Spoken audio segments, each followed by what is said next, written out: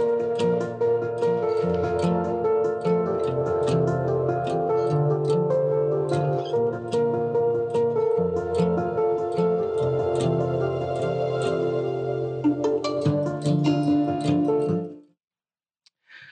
am very excited to be starting a new series with you this morning. Cole is doing the very same thing this morning in Stuttgart, while I get the privilege of being here with you. Um, as we get started, let me tell you a little bit about me. I am really somewhat of a shy person. My default has usually been kind of an arm's distance from people, and my default because I am shy is usually to not engage and not connect. So the other day, imagine this is a phone. It's about right, about that size. So the other day, I was getting my oil change, and so I'm sitting in the waiting room, and there's only one other person in there across from me. And so we're in there, and I'm looking at my phone. She's looking at her phone, and for some reason, we glance up about the same time, and our eyes meet. And in that moment, it is so uncomfortable. We immediately go right back to our phones, and it's like, oh no, you actually saw me, and I saw you, and we made some kind of eye contact. I'm not sure what to do with that. And so I go back to the safety of my phone, and she did the very same thing. We have a tendency to be disconnected people. It's just, for me personally, anyway, I'm more comfortable with that. That's, I guess, just part of my brokenness. But an inability to look a stranger in the eye, that's one thing. But an unwillingness or an inability to connect in a deep way to a family member or to a friend, that takes disconnectedness to a whole new level. And we have that tendency. Next time you're at a restaurant, do this. Just kind of look around the restaurant and look around at the tables and just identify how many people at those tables are sitting with the party that they're going to eat with, and how many of them are on their phones, not engaged with each other. And listen, I'm guilty of that too. So I'm not pointing fingers here. I'm guilty of that as well. Because let's be honest, being completely present with a relationship, that is hard work. That takes hard work. And our phones or our electronic devices are a very easy and somewhat acceptable distraction. You know, the first iPod, if you remember what those are, the first iPod came out in about 2001. And suddenly you had all the music library that you owned in the palm of your hand, gigabytes worth of music, probably all of your library. And you could carry it around with you, and you would attach earphones via wire from the iPod to your ears, and all of that was for you, just for you. Anywhere you went, anywhere you were, you had all of your music library. Something else happened. I want to say, I think that was around 2007. Do you know what happened in 2007? The first iPhone came out in 2007. And suddenly, now you didn't just have your music library. In 2007, suddenly you had access to every song that had ever been written and recorded in your hand. And you had access suddenly in the palm of your hand, not just every song that has been written, but you had access to anything that you could get to through the internet, and it was all in your hand. It was an amazing invention in 2007. The smartphone changed our lives. Suddenly, we could be around hundreds and hundreds, if not thousands, of people in one moment. And we, if we were uncomfortable, could go to the safety of our phone. And we could go to the safety of the internet on our phone, to the safety of an app on our phone. We had that available to us. We could be around hundreds and hundreds and hundreds of people, and suddenly, though, we could be safe in our own world. Since the invention of the smartphone, our entire foundation of our relational culture changed. You know, we are the most connected generation in history because of what we have access to, yet we're also the loneliest generation in history. Now, we can't take an easy out and just blame our tablets and our phones and our electronic connecting devices. We can't blame them for that. That's just an easy out. We can't do that. It's not realistic. But I will say this, the newest technology that we have access to, it's representative of a larger, more complex human condition. So think about this. We have more health care, especially in the United States, more health care, more science, more medication, more ways to fight illness and to fight disease and germs than at any other point in the history of the world. We have that available today. And so here's the question, then why are we dying 10 to 15 years earlier than we were with some previous generations? Why is the suicide rate increasing in spite of the fact that we have advanced intervention effords and advanced help to people? Why is the rate still increasing? Why is the whole world of addiction steadily increasing, steadily growing, despite the fact that we have more efforts and more resources available to those to help fight addiction? Why is depression and anxiety on the rise and it's not slowing down? Here's one. Why is heart disease and cardiovascular disease, so many different illnesses, cancer, even worse now than decades ago, despite the fact that we have made advancements? Well, research is actually giving us some answers. Studies are revealing that, among other factors, loneliness is a factor. You see, we are relational beings who need eye to eye, face to face contact. And I would add to that, really, with physical proximity. And we need that on a regular basis. For us, perhaps, let's define loneliness, at least through this series. And let's say this. Loneliness perhaps could be defined as being cut off from parts of ourselves and cut off from parts of other people, not really being seen or heard or noticed, and also leaving us with a deep sense of hopelessness. You see, loneliness is not the absence of relationship, because that would be isolation. So we're not talking about that, because we can be lonely in a crowd. We can be lonely in a large group of people. We can be lonely in a large family. We can be lonely in a church. The loneliness survey that we did a few weeks ago, Cole and I did, we did a survey, and our results were very much like the national results. And here's what we found out, that about 72% of the people that we're around deal with loneliness on some level. 47% experience what you might call a serious loneliness. And that's kind of staggering for Cole and I as we were thinking about that. That means for Stuttgart and for Malvern, possibly almost every other person that you pass is dealing with some kind of serious loneliness. Other studies are revealing as well. Other studies tell us that the symptoms are on the rise for high school boys and high school girls, symptoms for depression on the rise. In fact, between 2012 and 2015, for young ladies, for students, teenage girls, the symptoms increased by 50% in those few years.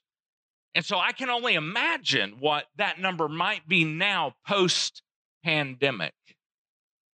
Emotional health is hard enough without the backdrop of a culture that is built and bent toward artificial connection. So, this is one way to understand it. We did a little graph here for you. Our emotions that we experience, there you see that on the screen. The emotions that we experience have an impact on us. They usually cause us to go inside of our head, inside of our mind. And at the same time, we're going inside of our mind because of the emotions we're experiencing, we begin to withdraw from other people. And that is going to mean that from that, loneliness is going to follow. Some level of loneliness is going to happen as a result of that. And then because we experience loneliness from that, then that's going to lead to a little bit of an increase in depression and anxiety that we feel.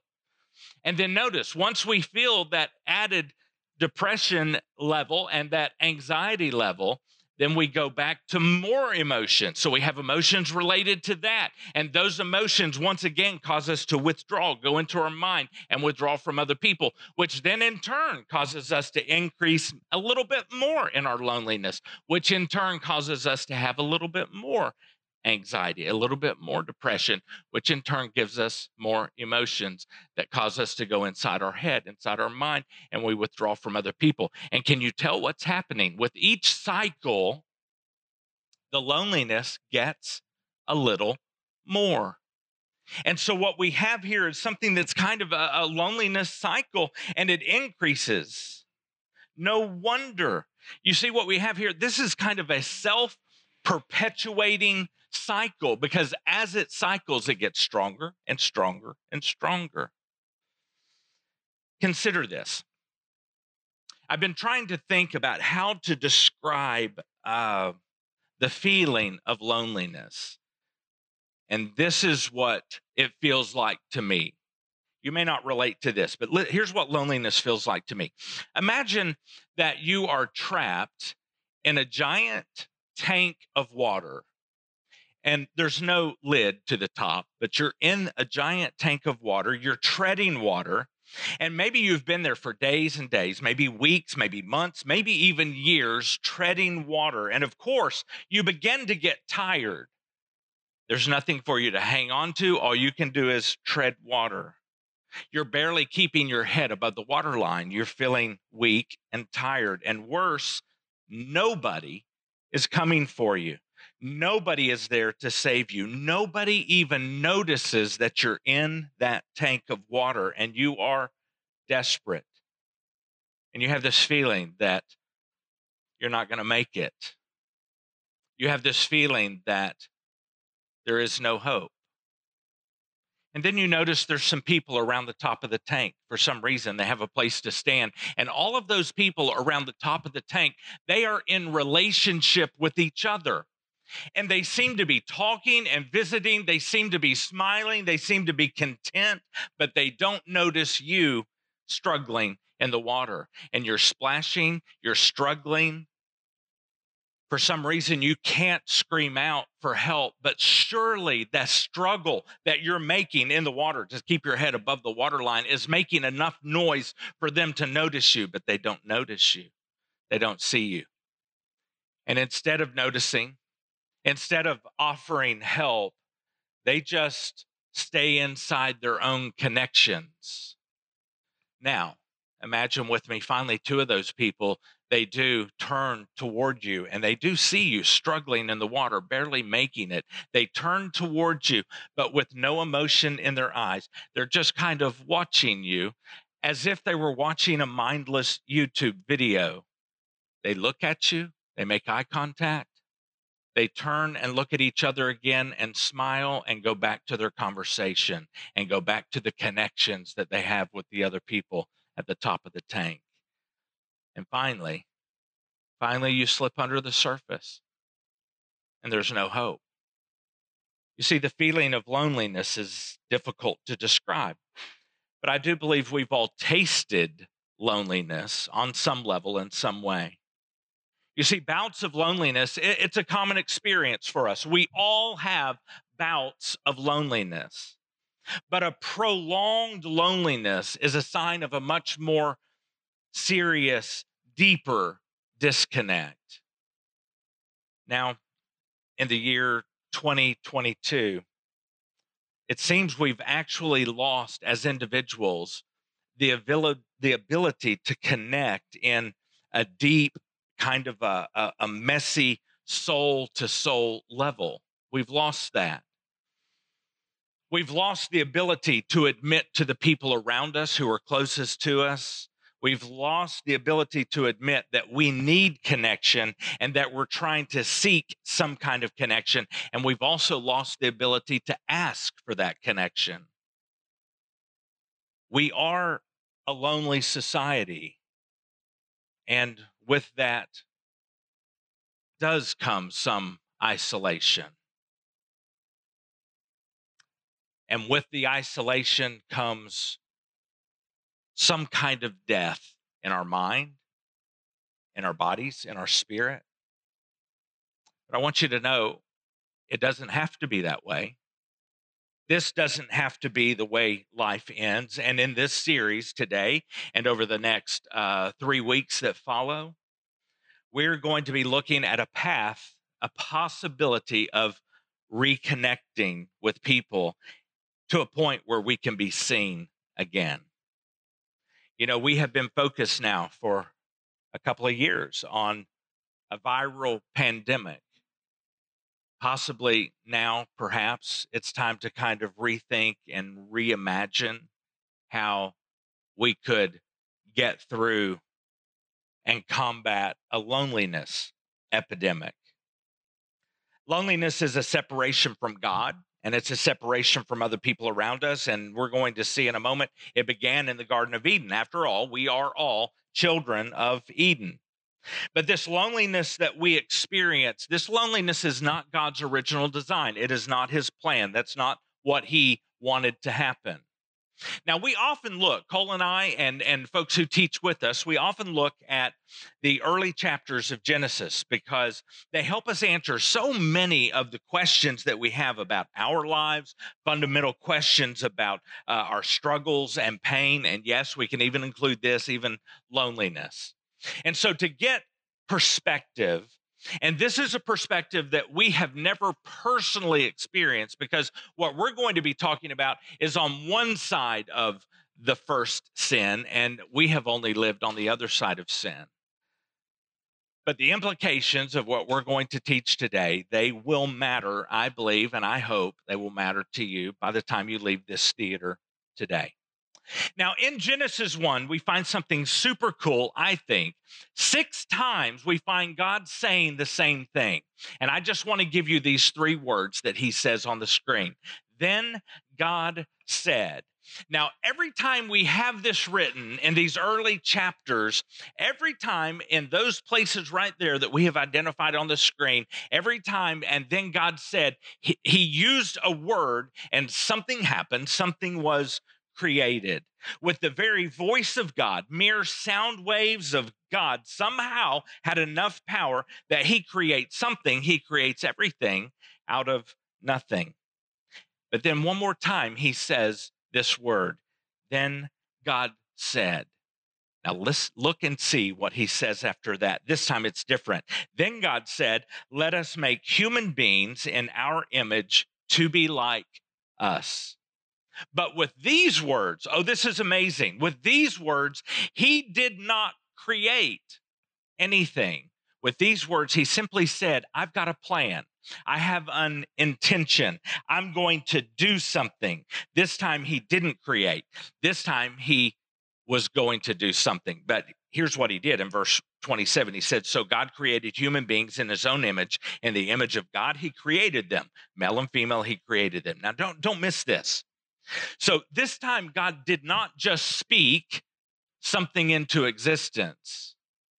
He did something completely different, so different, something more than words, something very, very different, up close, and it was something very personal. It was something very intimate, and God describes for us in just a few verses later exactly what he did and how he did it in this verse. He said, then the Lord God formed the man. You see, the rest of creation just happened with words. Then God said, and well, there it was. But this time he did something different. He did something where he himself formed something.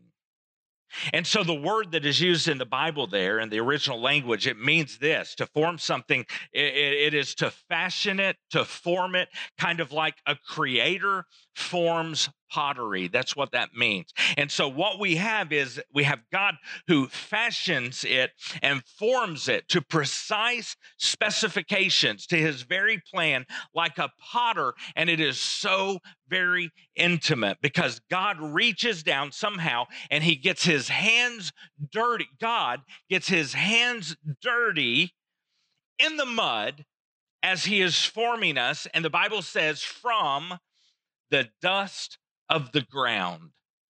That's how he formed us. This is intentional. This is God placing such value upon this very special part of creation, where God gathers up this dust, turns it into mud, and it is touched by the hands of God. Oh my goodness, so intimate. It is so personal. It is so up close.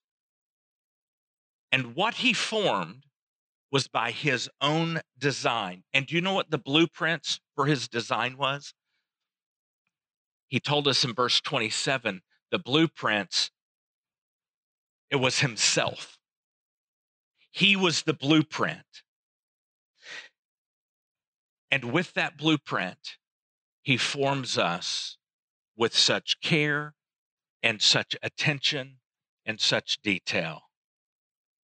Now, this is so weird to me to think about, but at this point, so according to scripture, at this point, we have this formed vessel, like a potter would form pottery. We have this formed vessel, this human vessel.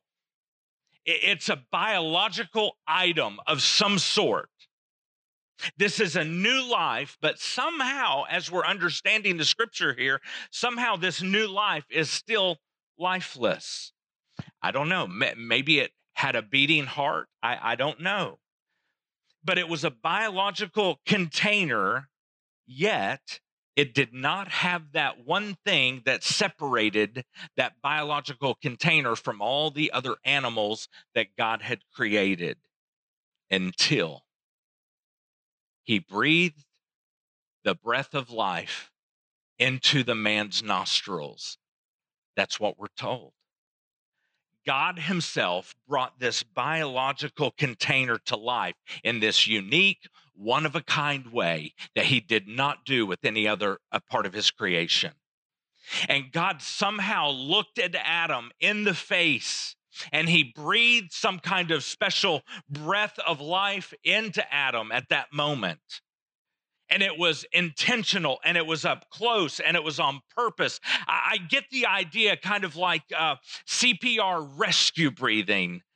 And Adam is going to come to life now. This biological container is now going to be different than any other animal God created. God did something himself to transfer both physical and spiritual life into Adam. And then we're told by Moses that the man became a living person at that moment. Something from God in us. Something from God into humankind. Now, the words that describe this living creature, those words are used about 5 or 6 times in this creation story. 5 or 6 times. Living creature, living soul, living person. But this time that it's used in the passage where we are right now, this time it was different because this container is filled here with something that no other created being is filled with: the actual breath of God in this moment. I don't know, but it's possible that in that moment that God, with that breath, creates the human soul. It's possible that the soul is a beautiful aftermath of God breathing into Adam.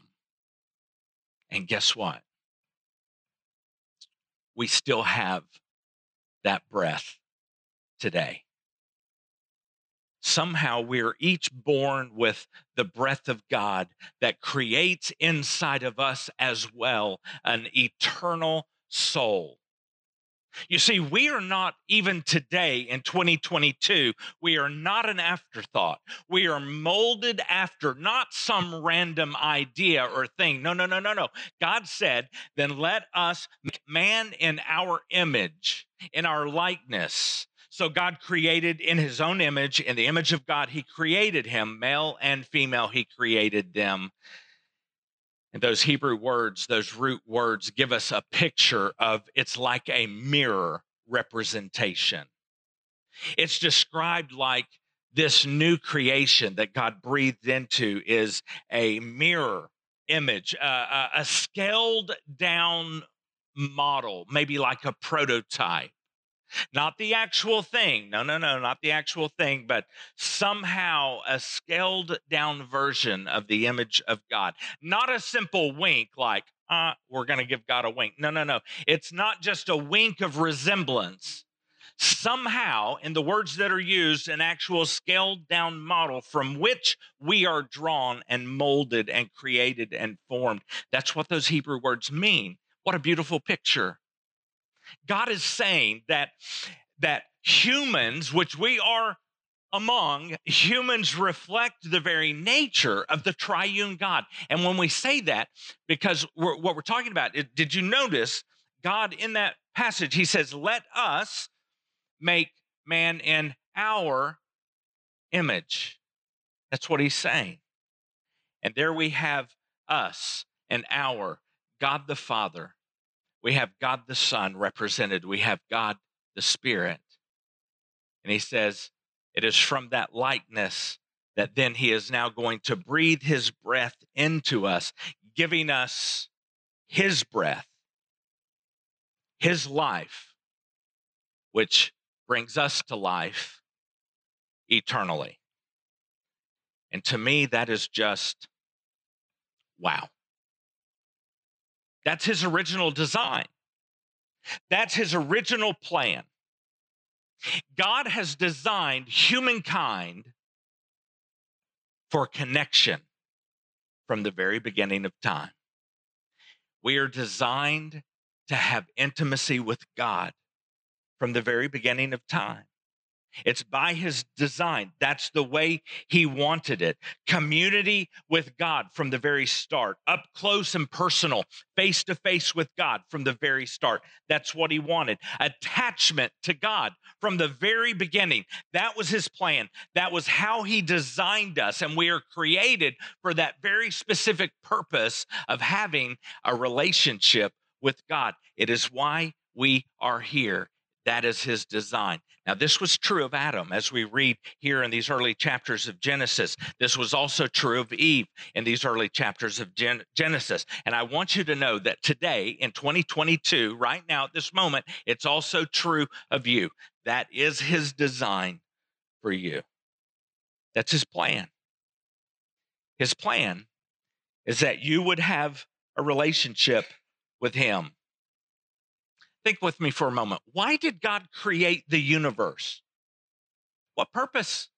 Why did God create these planets and these suns that are also stars? Why did God create on this planet the plants and the animals? Have you thought about it? Why in the world did God create a platypus? It is so weird. But he had a plan and a desire, and I want to think, and I believe it is true, that he created all of these things for his pleasure. He did. He was pleased to do it. It pleased him to do it. But why did he create us, humankind? God doesn't need us. Why did he create us? I believe it's because God wanted to step into a relationship with his creation. So he created Adam. And you know what? He didn't stop there. Verse 28 says, he said to Adam and Eve, "Be fruitful and increase in number, fill the earth." And they did. And they kept on. And now here we are. And he wants a relationship with you too. God desired to dwell with us in a way that he would not dwell with any part of his creation. He wanted to dwell perfectly with us, perfectly dwell with us. Designed, we are designed to dwell. And it takes time to dwell with God. specifically an eternity. Do you realize that his plan, his original plan, was for us to dwell with him? And this is huge. Do not miss this if you can. Don't miss this. He didn't design us to dwell with him occasionally where we could hang out. He did not design us where it was something that would be kind of a hit and miss visitation with God. It was not meant to be when God wasn't too busy and we're not too busy, then maybe we can connect. No, no, no, no. He created us to dwell, and dwelling always takes time. And that was his plan. So, how much time exactly? If that is his plan, and dwelling takes time, how much time did God allot? What kind of time is necessary here? How much time do we need to dwell with God before we can say, yes, I have dwelt with God, if that's even the word? I did dwell with God. How much time is required? Well, here's the answer to that. The time that God allotted for us to dwell with him was eternity. That's the amount of time he allotted for him to step into a relationship with us and dwell. You see, dwelling with God is not a sprint where we take off and we cover a whole lot of ground in a short amount of time. And then we can kind of look back and say, wow, God, look how far we've come in such a short time. No, no, no, no. Rather, it is millimeters a day, tiny steps a day, every single day, all day long, being fully present with God. And it's in those tiny little steps in that relationship with God all day, every day, where dwelling takes place. It's time to be with. Dwelling is time to sit with and time to walk with. And you know what? Dwelling is not just sitting still. We find that to dwell, work is actually required. You've heard of the artist and sculptor Michelangelo, and he's the guy that carved some of the world's most magnificent sculptures. They were amazing. And he did some really amazing work in the 1400s. And let's just imagine for a moment that we were in his studio, whatever that looked like, and he had a hammer in one hand, a chisel in the other hand, and we are there, and he's got a giant block of marble, and we are seeing the beginning of a sculpture with Michelangelo. And here's what it might look like 10 minutes in, and we're going, all right, Michelangelo, what's it going to be? And he says, you have to wait. You have to wait. Sit still. Wait. Wait and see. 1 hour in, I mean, we're looking at our watch and we're like, yeah, 1 hour in. And we're like, listen, I've got some errands to run. So I'm going to go run some errands. I'm going to be right back later. But I want to see. I do want to see. I'll be back later and I'll check in to see what's happening because I want to know, right? I want the end result right now. I don't want to dwell. I want it now. But beauty in a relationship with God, it requires time and it requires presence. It requires durability. It requires dwelling with God over the long haul, moment by moment, not just checking in with God. God says, I know that you want it all right now and you want it fast, you want it quickly, but you're going to have to dwell with me. And it takes time to dwell. It takes great time. It is not short, it is not quick, it is not easy. In fact, it takes work. And we have plenty of distractions available to us. It takes great work. It takes work to sit with God and to dwell. The name of our series this month is Oh, Now I See. Oh, Now I See. And here's what we hope you see today. that God doesn't want a visitation plan. Jacob and the band are going to be making their way up. We're getting ready to sing, but don't check out yet.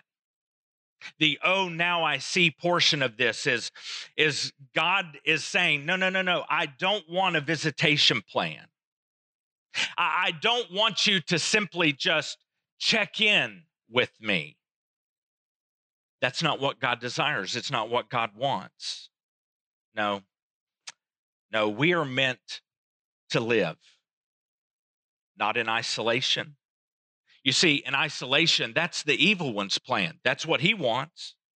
Not in loneliness. He doesn't want us to live in loneliness. That's also a goal of the evil one.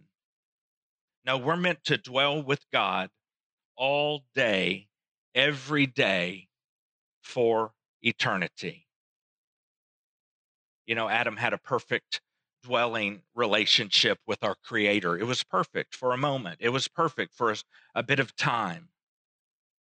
But then loneliness showed up, and it showed up in a big way. And then Adam has passed that very same kind of loneliness on to every generation that has followed. And because of that, it would make sense that the humankind was meant for another kind of dwelling. It would make sense that every part of our soul yearns for and longs for us to get back to that original design. But perfection was broken in the garden. It was busted in the garden. When Adam and Eve sinned, perfection was no more and it was gone. And ever since that moment, humans have experienced loneliness, desperately searching for reconnection.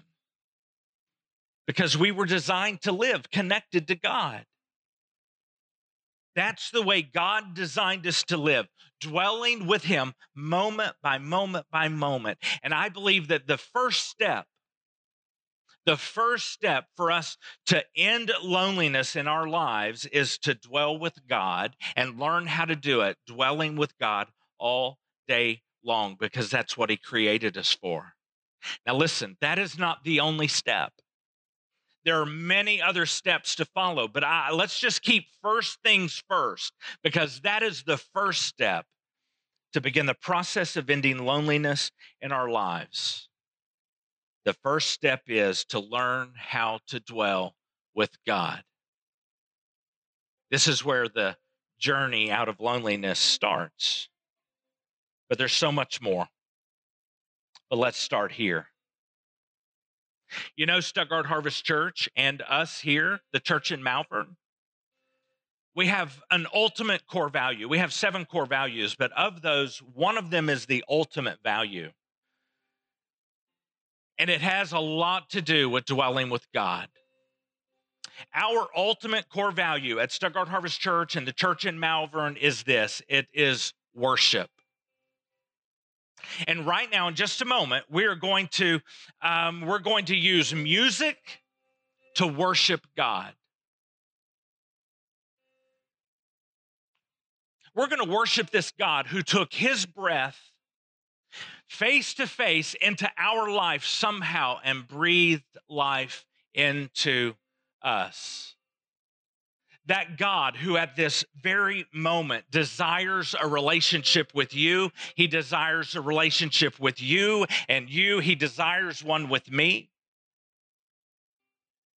That's the God we're going to worship. But I want you to know there is more to worship than what we do with music.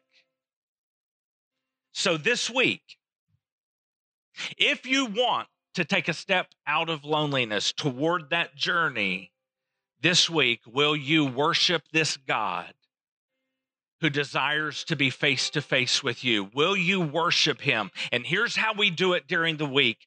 With every decision that we make, we are either worshiping ourselves or we are worshiping God.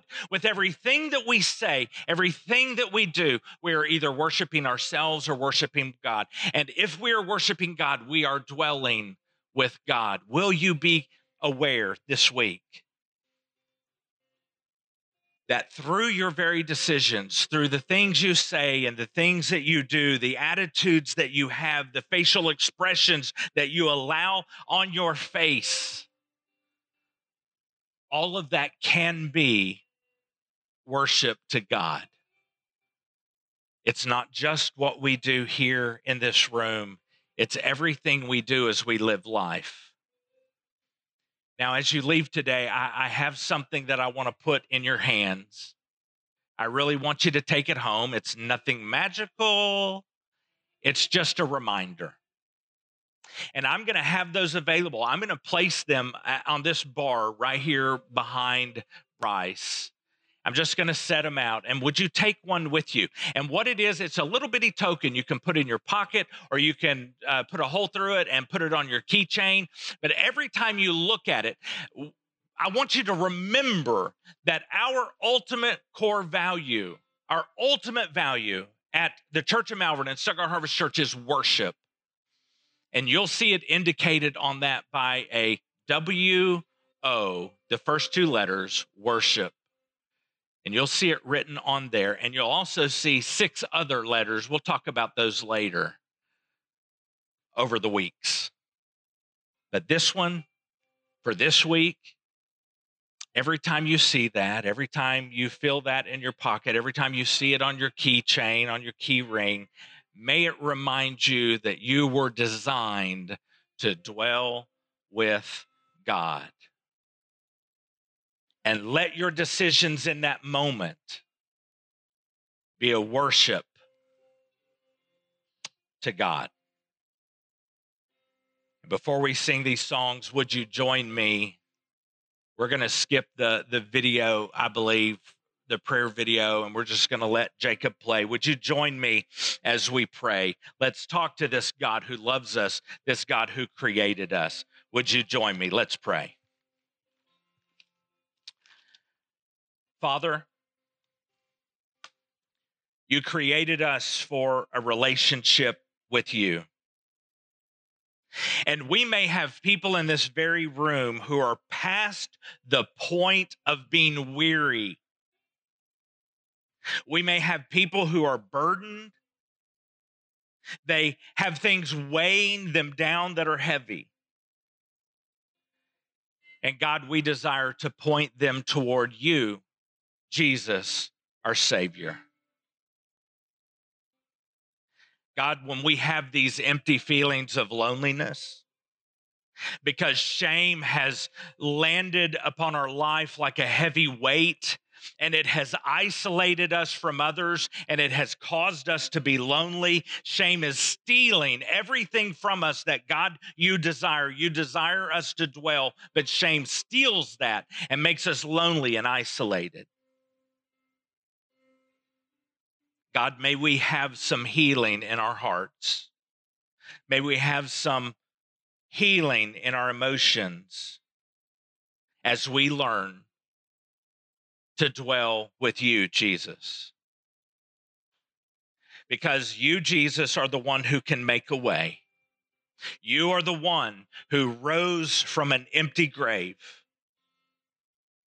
And there is not one sinner, God, that you can't save. So, Jesus, we are going to worship you. Give us the wisdom, God, to know what to do with what we've heard. And may you, God, give us the courage to do it. In Jesus' name we pray these things. Amen.